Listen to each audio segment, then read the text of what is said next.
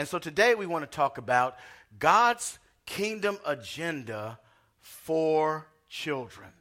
God's kingdom agenda for children. How many people have children? Raise your hand. Right? You have children. How many people are somebody's child? Raise your hand.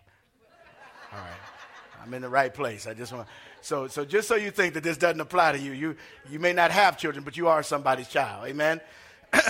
So turn with me to Ephesians chapter 6, verses 1 through 4, or turn your Bibles on, or whatever the case may be. I want to read this passage for you because this is where we'll be getting the gist of this message from on today. From the English Standard Version of Scripture, the word comes to us saying, "Children, obey your parents in the Lord, for this is right. Honor your father and mother. This is the first commandment with a promise, that it may go well with you and that you may live long in the land." Verse 4 says, "Fathers, do not provoke your children to anger, but bring them up in the discipline and the instruction of the Lord." Amen. Now, to understand the importance of God's kingdom agenda for children, we must visit the fourth verse of this passage of Ephesians 6 as our starting point. So we're going to start in this fourth verse.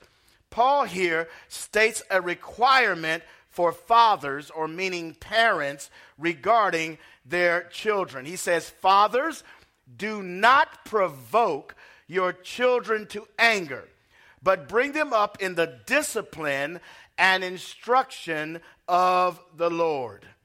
Now, as we know, this letter of Ephesians is written to the believers at Ephesus and in that region, and by default, it is written to every born-again believer in Christ Jesus and those who have come to him by the message of his gospel. This is important to note because there is a wide gap between Christian knowledge and Christian application, especially in this area. Amen? We acknowledge that this verse is in the Bible, but in many cases, we fail to apply this dynamic truth to our own families. We prefer, it seems, instead to use social science and personal preference over and above what God has said. It seems like we'd rather hear from Dr. Spock than from the Lord God Almighty. We'd rather hear from Oprah and whoever her guest was that week than from God Almighty. Dr. Phil. The other day I was listening to a Dr. Phil. My barber, she likes to listen to Dr. Phil, and I happened to be there at the time. She was cutting my hair, and there was a young girl on there that was about 13 years old, and the first time she was on the show, one of the staffers, the Dr. Phil staffers, left their car keys right there, and she stole the car. 13. Now listen to what her reason was. Her reason for stealing the car was they shouldn't have left the keys there. Now you laugh at that, but that is where she was. 13 years a parent raised a child to get to a point to say something that asinine, that I stole the car because the keys was there. And it's really not my fault.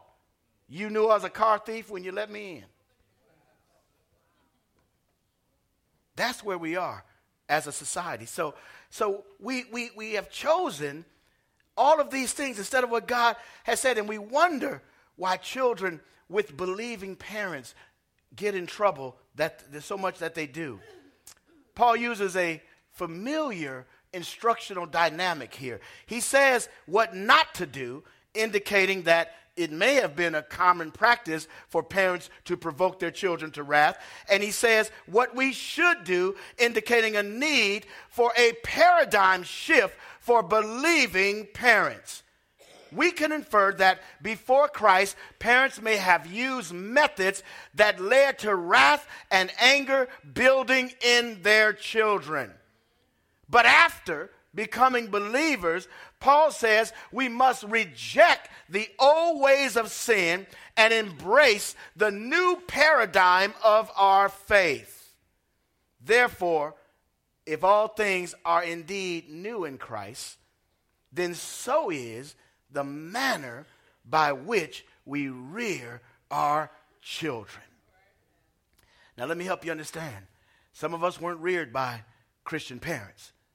And unfortunately, we've taken some of those unchristian ideologies and ideas, and we brought them into the dynamic of rearing our parents. And we've said things like, well, that's what my mama did to me. And those habits stayed with us as we tried to rear our children, rather than going to the Word of God, preferring to call upon our own painful past. Regarding this new Christian ethic on child rearing, Paul infers that we reject that which breeds anger amongst our children. Now, what are some of the things which could breed anger amongst your children? Here's some things that could breed anger in our children. First thing is lying to our children. Now, sometimes we think that them little lies, not that big a deal. You know that lie that says, when you pass the ice cream store, and the child said, Mom, I want some ice cream. We're going to stop on the way back. Right? We're going to get some, and you're hoping the child fall asleep or forget. But invariably, those of you who are rearing children know this. You get home, that child wakes up out of the car, walks in the house and says, I thought we were stopping at the ice cream store on the way back. No. Lying to our children. And I use that example, but you know it is very, very harmful to children when parents lie to them and they know that they're lying. Here's another one. Derogatory name calling. Now, I see this far too much over my career in ministry from Christian parents. You're stupid. You big dummy. You're crazy. Get over here, knucklehead. That's the dumbest thing I ever seen. We do that to our children. We call them names. And they're derogatory names. And the child's psyche and their self-worth is attached to what their parents think of them. If a father, amen, amen. Come on, give God praise. That's right, that's right. If a father spews venom to a son, the son will think less of himself. If a mother spews venom to a daughter, the daughter's self-worth is affected, and she becomes vulnerable to every man that would prey on a woman with low self-esteem. So derogatory name calling. Here's another thing that breeds anger. Requiring them to behave properly as you behave improperly in front of them. Well, don't do what I do. Do what I said do. You cussing, but you tell them not to cuss.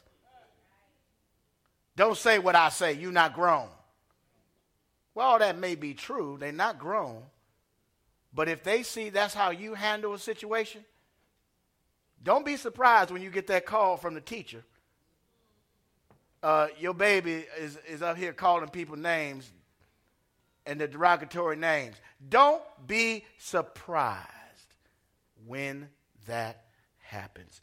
So you must behave in front of your children the way you want them to behave. Amen? Y'all didn't have to get quiet on that one. I know that was a tough one, wasn't it?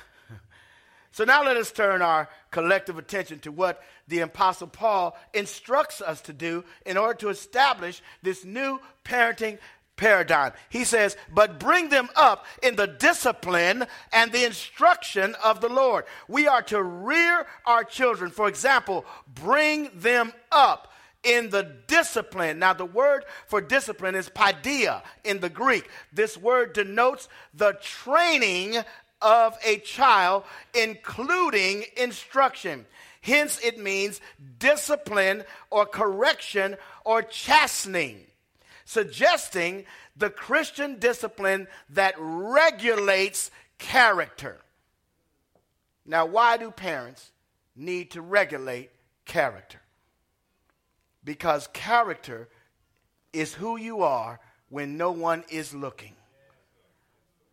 Because when your children leave your sight, when they leave the house, if you're rearing a child and you haven't regulated their character, they will leave your house dressed appropriately and somewhere between there and school dressed inappropriately. You have to check book bags today. Oh, wait. Why is this mini skirt in your book bag? You left out of here this morning in some jeans.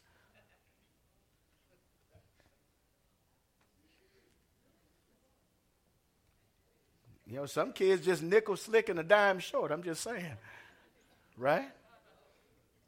So we need to regulate character. So just so you don't think I made that up, let's look at the scripture. Proverbs 13:24 says, whoever spares the rod hates his son, but who loves him is diligent to discipline them.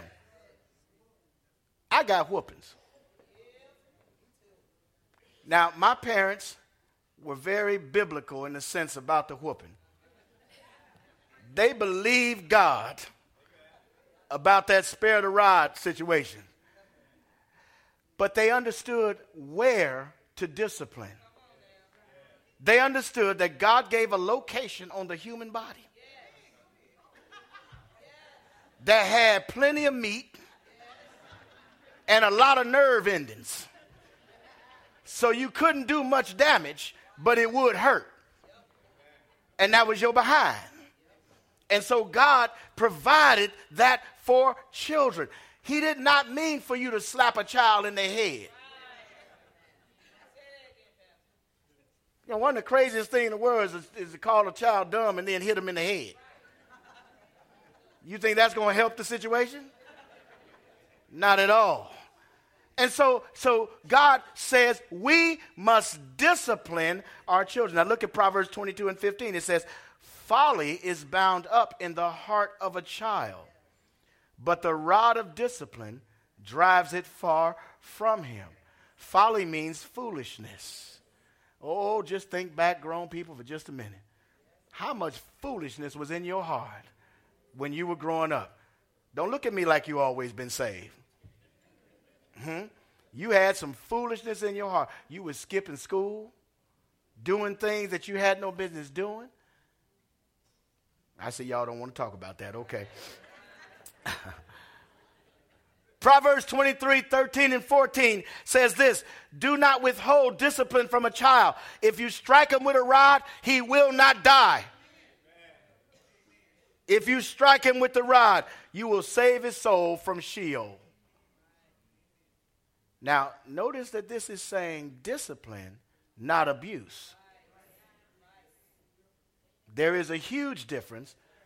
The word discipline comes from the same root word as disciple. It means to teach. If your discipline does not have as its goal to teach, then you may be abusing. If you discipline your children just so you will feel better, that could be interpreted as abuse. But if you discipline your children with the goal of teaching them how to live, to drive foolishness from their heart. Proverbs 29:15 and verse 17 says this, the rod and the reproof give wisdom, but a child left to himself brings shame to his mother. How many mothers have I seen standing in front of the judge crying, and their baby sitting there in the orange jumpsuit, shackled, bringing shame to the family. Verse 17 says, discipline your son, and he will give you rest, and he will delight to your heart. You discipline them now so they won't embarrass you later.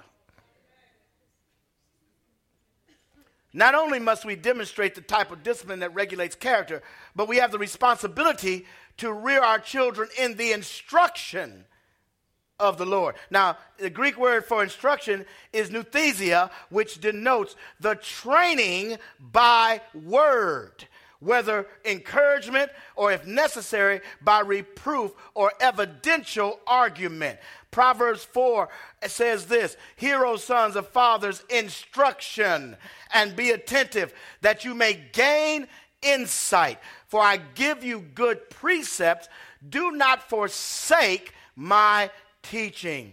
When I was a son with my father, tender, the only one in the sight of my mother, he taught me and said to me, let your heart hold fast to my words. Keep my commandments and live.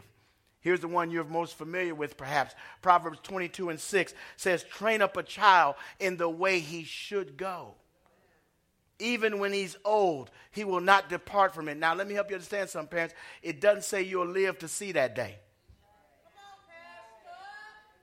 Right? So don't lament. Don't give up. Train your children the way they should go. You may or may not be around, but the Bible says when he's old, he will not depart from that training. Hebrews 12:7 says it is for discipline that you have to endure. God is treating you as his sons. For what son is there whom the father does not discipline? What the writer is saying here, sonship and discipline and instruction are inherently tied together. If you are left without discipline, in which you all have participated, then you are illegitimate children and not sons.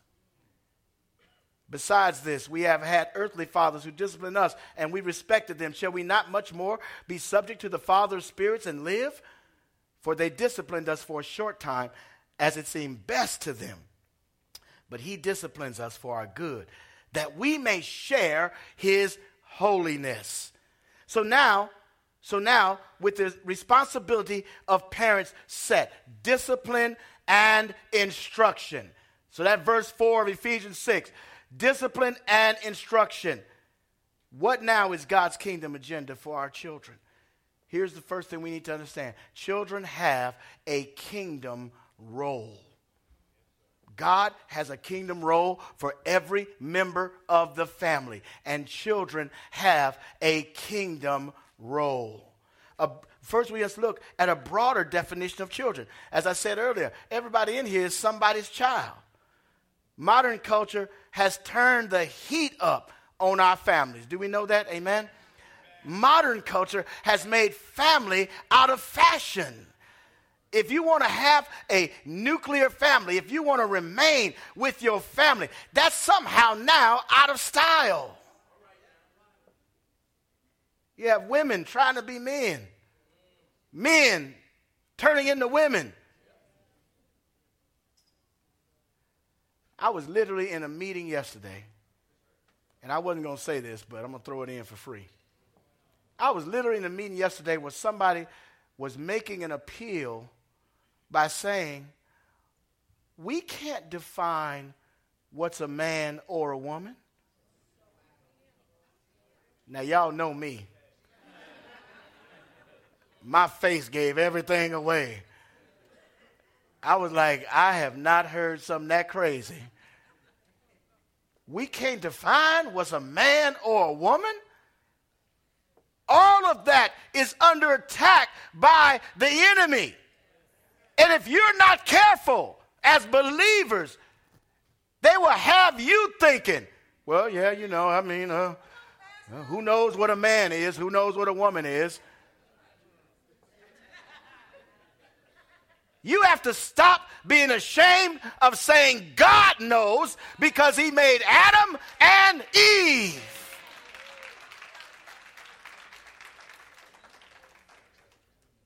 So rebellion seems to be the order of the day in our families.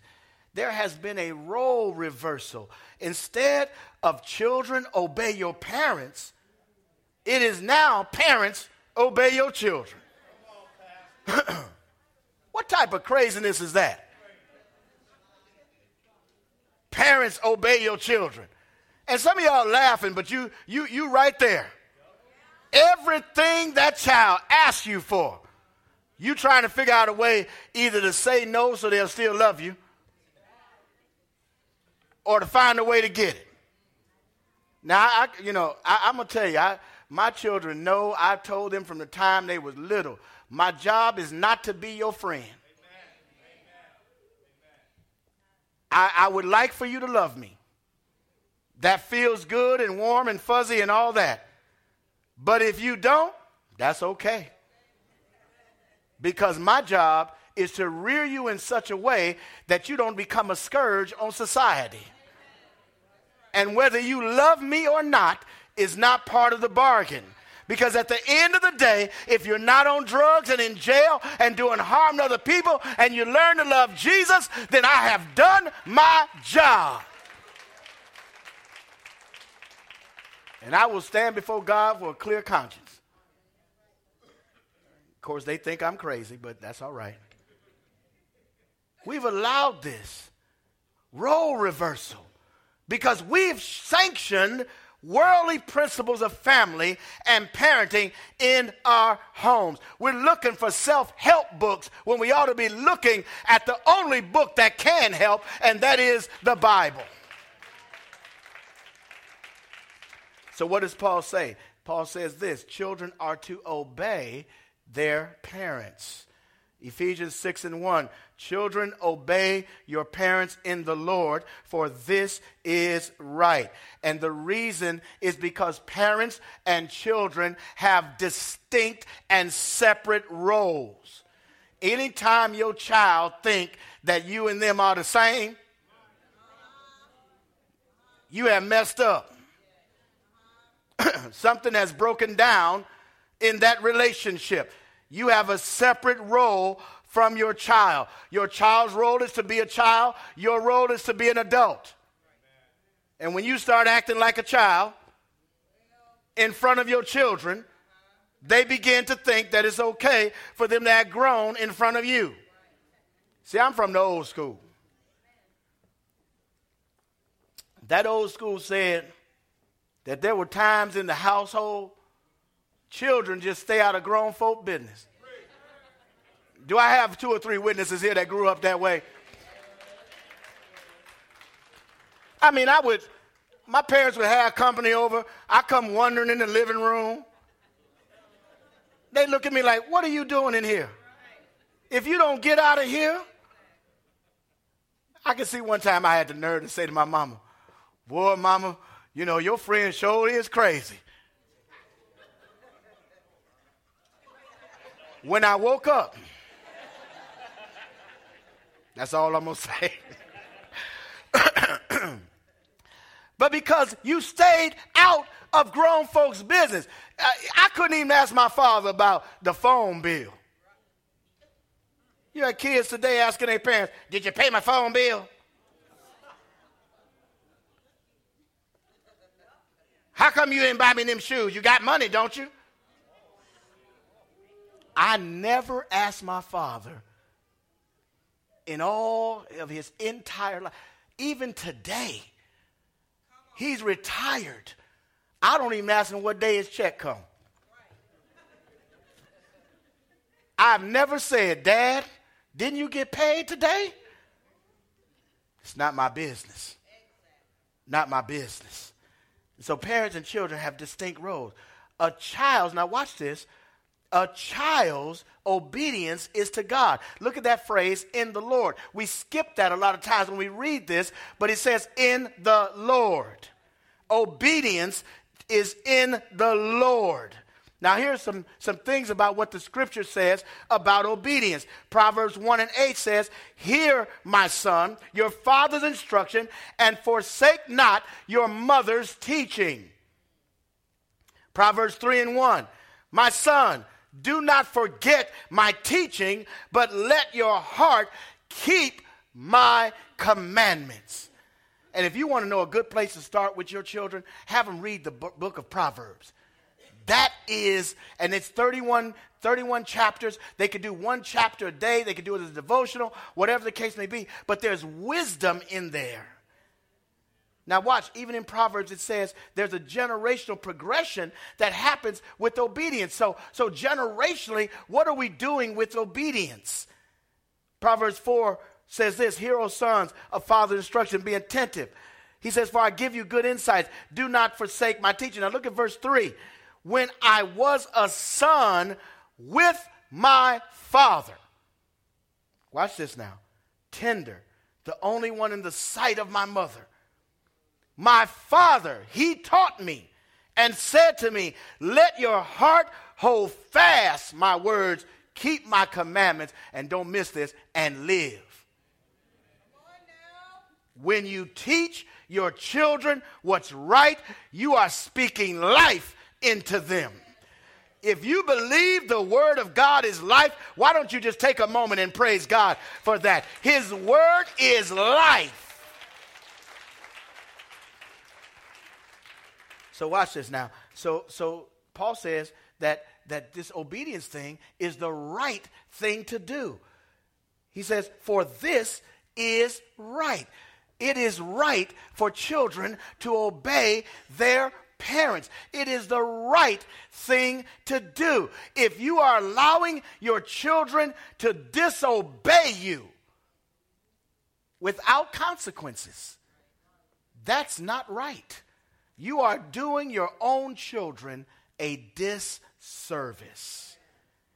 Now, some of you sitting here today and you're wondering about, well, I have grown kids. What about this adult children thing? I told you everybody in here was somebody's child, right? If your parents are still living, and you're an adult, what about this grown children thing? How long, Pastor, must we obey our parents?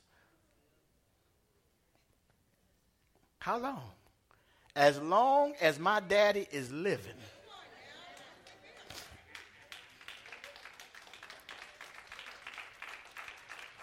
My parents came to my house last year and stayed 2 months. She ain't lying to us. It wasn't easy. My father likes to play cards with his friends. And so I had the audacity one day to ask him, why was you gone all day playing cards? Now I'm sitting in my house, on my sofa. And I quickly realized I was out of order. And so understand, how long do you have to obey your parents? As long as they are alive. I've gone to my father's house in Phoenix, Arizona. He said, boy, take that garbage out. And I'd be like, man, I'm 50-something years old. You trying to tell me that? That's in my mind, y'all. I'm not saying that out loud. I'm thinking this as I'm getting the garbage together. And but so you think about, you obey, you always obey your parents in the Lord, for this is right. Now, that doesn't mean you obey unrighteous things. Like my father can't tell me to go rob a bank. That's not going to happen. I'm not going to do 20 years, Dad, because you didn't budget your money well this month.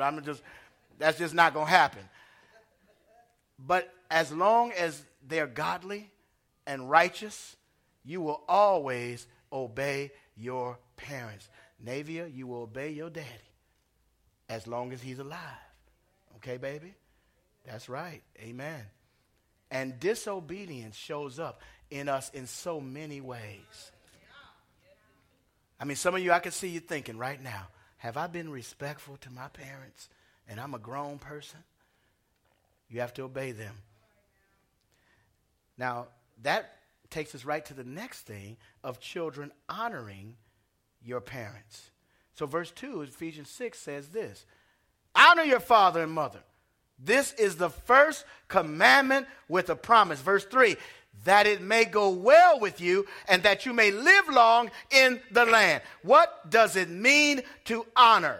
The Greek word here for honor means to hold in the highest regard. Some of you have a favorite entertainer, actor, sports figure. As children, you know, when I was growing up, we loved Michael Jordan. And people saw Michael Jordan posters all over the wall. They didn't even know Michael Jordan. But you have parents that fed and clothed you every single day of your life. They didn't always do the right thing. They didn't always make the right choices. But you are here mainly because either God rescued you from some of our parents' failures or your parents were used by God to help you be where you are today. So you hold your parents in the highest regard. Now, notice that honoring your parents, really here, Paul doesn't say because they deserve it. See, we start doing value judgments. Well, Mama, you know, you beat me quite a bit when I was growing up, and I really kind of think that, you know, you ought to apologize for some of them whoopings I got.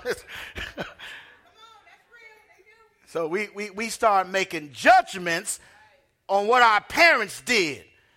The Bible here does not call for our judgment on our parents' job that they did. It says, honor your mother and father, and it's for your benefit. That's why you honor them. So how do we demonstrate honor to our parents? Watch this. We demonstrate honor. We honor them emotionally. We have to spend time with our parents. I'm realizing, and there's only 20 years that separates my father and I. So in a lot of ways, my parents were kind of growing up with me. You know, I was on the scene. I was there. They had to become parents at a very early age. My father was 20 years old. My mother was 19. They were a young couple, and they stayed together 54 years now, 55 years in a couple weeks. Amen. Praise God. They stayed together. And yet, as they get older, I'm recognizing that time is important for them. You know, there was a time in my life where I just assumed my parents would live forever. Amen. I just thought, you know, my dad was a strong guy. He worked in the mill, all those kind of things. And then as I got older and I started seeing changes in him, he started slowing down a little bit. And I started thinking to myself, how can I honor my father emotionally? I need to spend time with him. I have to call him. You know, I have to go out to Phoenix and just visit. In a few weeks, I hope to take a trip and just go out there and just spend a few days with them. Because time is how you honor them emotionally. Spend time with your parents. Then you honor them verbally. Speak well of them. Now, some of you will protest that. Be like, Pastor, you don't know my mama. That lady was crazy. And she didn't just get crazy, she always been crazy. You don't know them. You don't know my father. He wasn't there when I was growing up. You asking me to honor somebody that did not honor me. From a justice perspective, that is a righteous question. But God is not calling for you to just execute justice. But he wants you to execute what he gives to you. Mercy. Grace.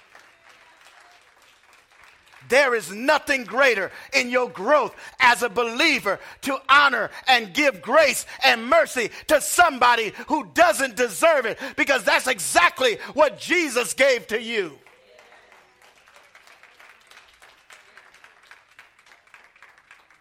How undeserving are we? And yet we want to give justice to the parent that failed. We want to X them out of our lives, never speaking to them again. You're a Christian. Speak well of the fact that you have a parent. Now here's a tough one. Here's a tough one. Here's a tough one right here. We honor them financially. So you won't think I made this up. 1 Timothy 5:8 says, but if anyone does not provide for his relatives, and especially for members of his household, he is denied the faith and is worse than an unbeliever. Ooh. If you don't take care of yours, some of us think, well, I'm going to put my mom and daddy and put them in a home and let them languish in that home. This is why I love the Latino culture. Can I say that for a minute?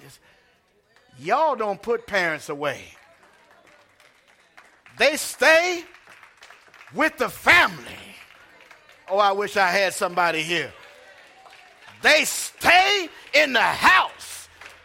You change your whole life because mama is now living with you. Daddy is living with you.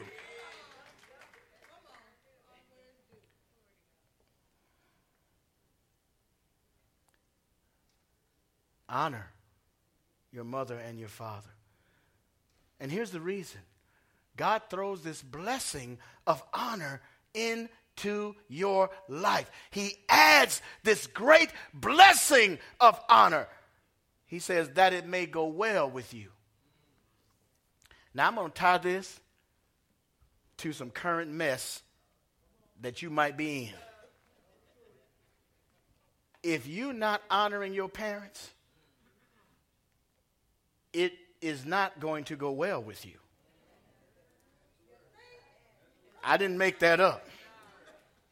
If you're ignoring your mother and father, if you're disrespecting your parents, if you don't care about them, if you're not supporting them emotionally and financially and verbally and all those other ways that you're to honor them, it's not going to be well with you. Now, it may seem well, but the day will come when your children will do the same thing to you. Honor them. Because the Bible says that it may go well with you and that you might live long in the land that the Lord has provided. You must honor your parents, because if you don't, you are cutting off your own days. Seems to me God takes that pretty serious, doesn't he?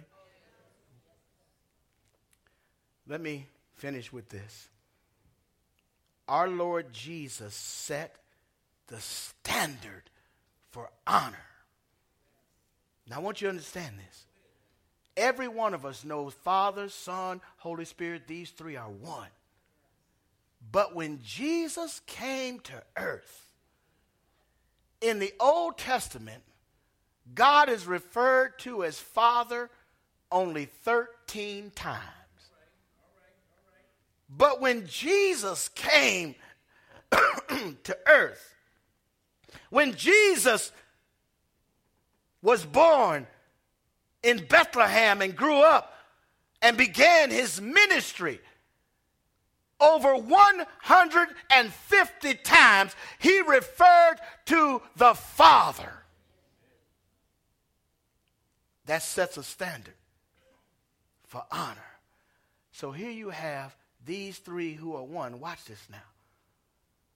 But one, because of where he is, honors the other because of where he is. Jesus said, the Father who is in heaven. I'm not there right now in the sense of my physical presence. My body, I'm here on earth. I'm fully God, fully man. I'm here, but I'm honoring my Father who's in heaven. Jesus set the standard for what it is to honor the Father. In the Garden of Gethsemane, there's some important times he did this. In the Garden of Gethsemane, as he prayed in agony, facing the cross, he said, Father, if you are willing, remove this cup from me. Nevertheless, not my will, but yours be done. When he was on that cross, Jesus looked at those who were mocking him, who had nailed him to the cross for our sins. And he said, Father, forgive them, for they know not what they do. And in victory, he honored what the Father had done. In Matthew 28:18, he spoke of what the Father had given him. He says, all authority in heaven and earth has been given to me. If you are blessed today to have godly parents, honor them as you honor your Father in heaven. Bless them, love them, obey them, support them. For God has set a beautiful standard in the relationship between God the Father and God the Son to show us what it is to honor our fathers and our mothers. Let's do this so that it may be well with you and that your days may be long in the land that the Lord has given you. God bless you. Amen. Come on, let's give God some praise.